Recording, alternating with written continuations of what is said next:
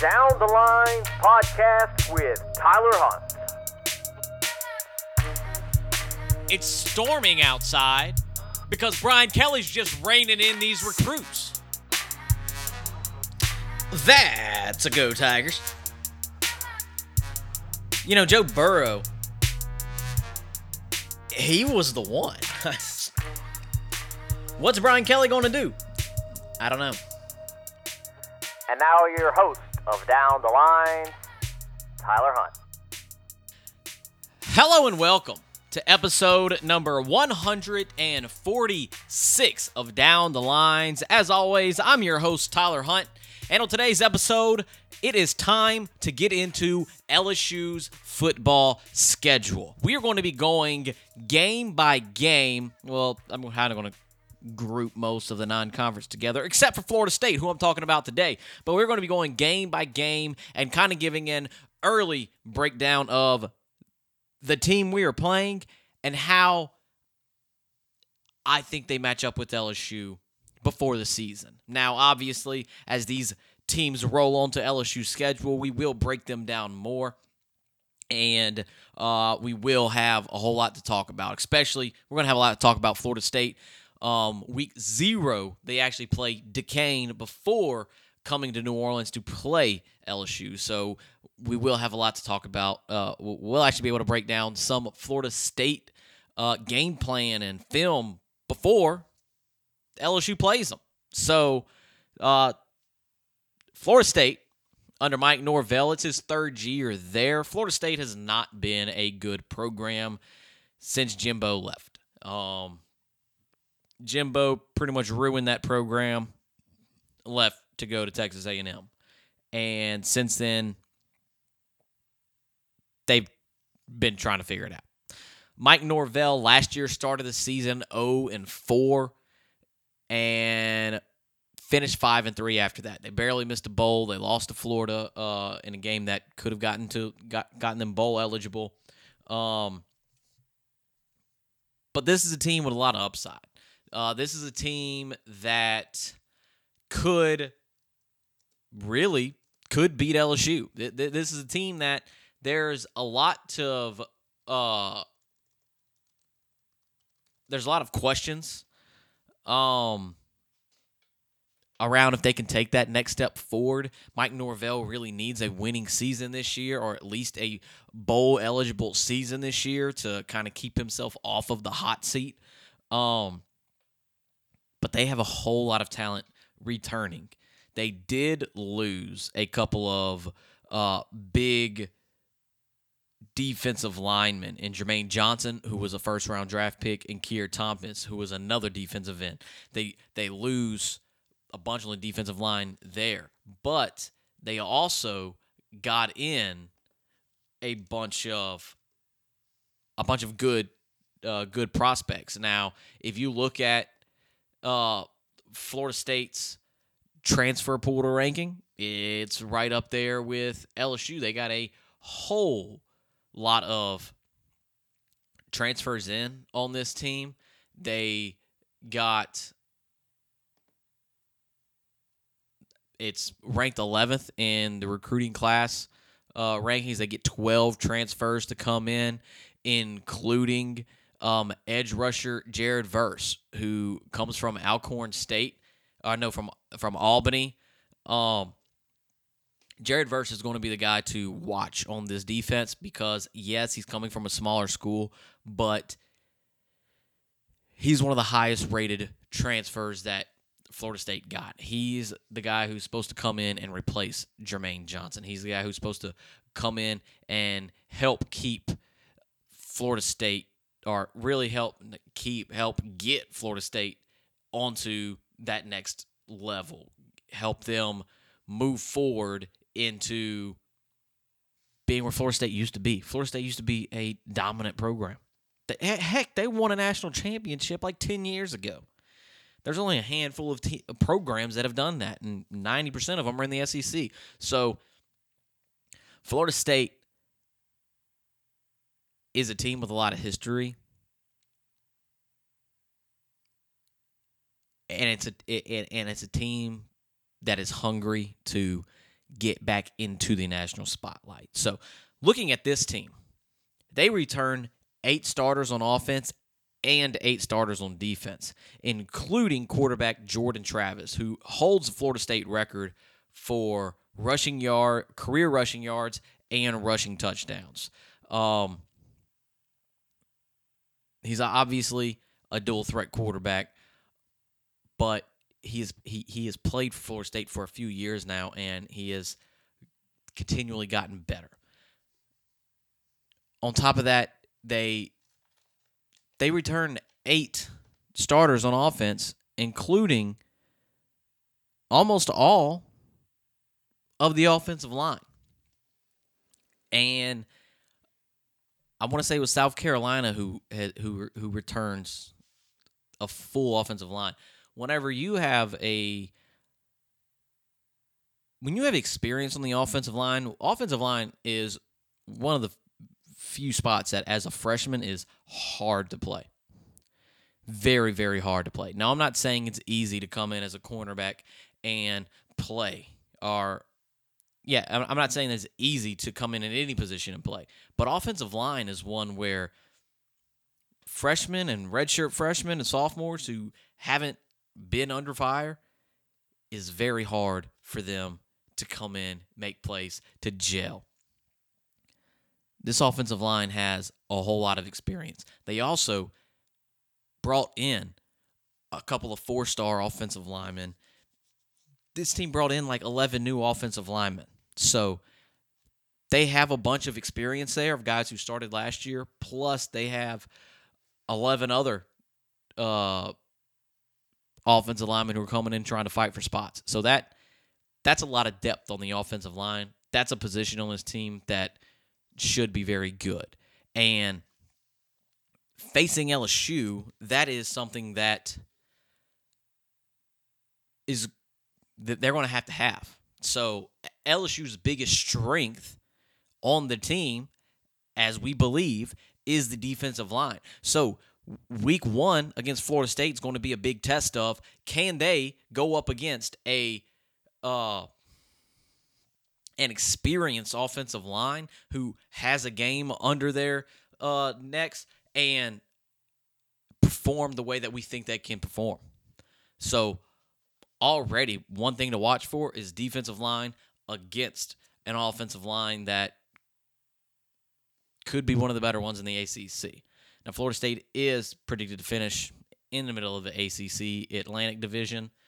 They were 4-4 in the conference last year.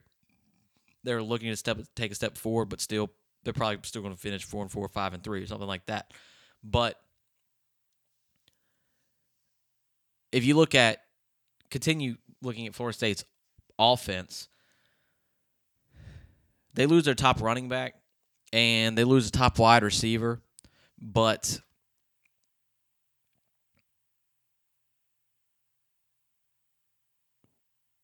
one thing that I really look for in teams is quarterbacks that have experience. Yes, there are your freshmen who come in without experience and who light the stage up on the college level. It's very few and far between. You have transfers that come in and that play well. LSU's hoping that Jaden Daniels, if he gets the starting nod, will come in and play well. But you have to look even with Joe Burrow and Danny Etling in their first years under center after transferring in, there was growing pains and it wasn't very fluid. Now, their second years, boom, they started playing well. So that's a question for LSU is whoever plays quarterback, it's going to be their first year really starting at quarterback. Like, yeah, Miles Brennan has a few starts, but he didn't have an entire year. So if he starts, you hope he hits the ground running, but there's also that whenever someone's had a complete year under an offense or 2 years under an offense in the starting position, in the most important position on the team, Jordan Travis has that. So that's a guy that kind of scares me at LSU when you don't know what the defense is going to bring. You know the defensive line should be pretty good, but it's going to be going up against a good offensive line. The defensive backfield, we have no idea what to expect of them. Like, yeah, you know Jay Ward's good. You know Jarek Bernard-Converse is good. You know Seven Ward could be good. You know you have good pieces, but none of them have played together. You get a guy who's in his third year in an offense, who knows an offense, who played well down the stretch, who's starting to figure it out, gets a whole year now with 8 returning guys on the offense. That's scary. So looking at week 1, I saw Florida State on the schedule and said, "Oh my God, we're going to win that game." It's in New Orleans, man. We got that. Hold up now. Hold up, swole up. Florida State's defense, I already talked about Jared Verse on the defensive line. So LSU's going to have a test on offensive line. Biggest question mark, offensive line. I mean, quarterback, but the offensive line. Now, you also have a question mark at quarterback, and who's going to be at quarterback. But guess what? Florida State's strength on defense is the defensive backfield. They have first team all SEC, all ACC safety Jamie Robinson, who transferred there last year and showed out. Led the ACC in interceptions. Was the second leading tackler on the team. Really an all-American safety for Florida State. He's their best player on defense. He is in the safety. He is in the defensive backfield. They also have a couple of other corners who are very good. So Florida State's defensive backfield is going to be a strength for that defense. And with LSU's offensive line being a question, and really the quarterback being a question, you hope that LSU's offensive line can create some holes for the running backs, but the running backs are a question. The only not question on the offense is wide receivers. And they just happen to be going up against the strength of Florida State. So whenever I look at this game on August 3rd, I see Florida State's strength going up against LSU's strengths. You have Florida State's offensive line against LSU's defensive line, strength versus strength. You have Florida State's defensive backfield versus LSU's wide receivers, strength versus strength. And I really don't know who has the edge in either of those areas. I would say that maybe LSU's defensive line has the edge, but maybe Florida State's defensive backs has the edge. I would say that Florida State's defensive line probably has the edge today over LSU's offensive line. At the quarterback position, I would give the edge to Florida State only because of consistency there. You know who their starter is. They knew who the starter was going into the spring. LSU still hasn't figured that out. They report to camp today, They start camp tomorrow to figure out who that quarterback's going to be. So quarterback-wise, I will give today the advantage to Florida State, and really I'd give that advantage to them up until Sunday, September 4th. In the Superdome, because we don't know who's going to be the starter. Now, he might name a starter in a couple of weeks. We might know for a couple of weeks, but still, whoever it is going to be their first time starting for LSU. And if it's Miles Brennan, it'll be his first time starting in 2 years. So, advantage Florida State at quarterback, advantage Florida State at offensive line. Advantage Florida State in experience. They have 8 returning starters on defense, 8 returning starters on offense. They played very good down the stretch last year. Like I said, they finished 5-3. They almost beat Notre Dame to start the season last year. I would break down Florida State's schedule, but it doesn't really matter because they're not in the SEC, so we don't have to really know how they finish the season. They're going to start against Duquesne. and win that game. And just as a quick aside, Duquesne is a very good Division II program. They were 7-2 last year, 7-3, something like that. Oh no, I think they were 9-3. They lost to TCU to begin the season last year, who is pretty much in the same mold as Florida State, as a 500 program, trying to figure it out. So Duquesne, you're not really going to learn a lot there. Their quarterback is very, very good.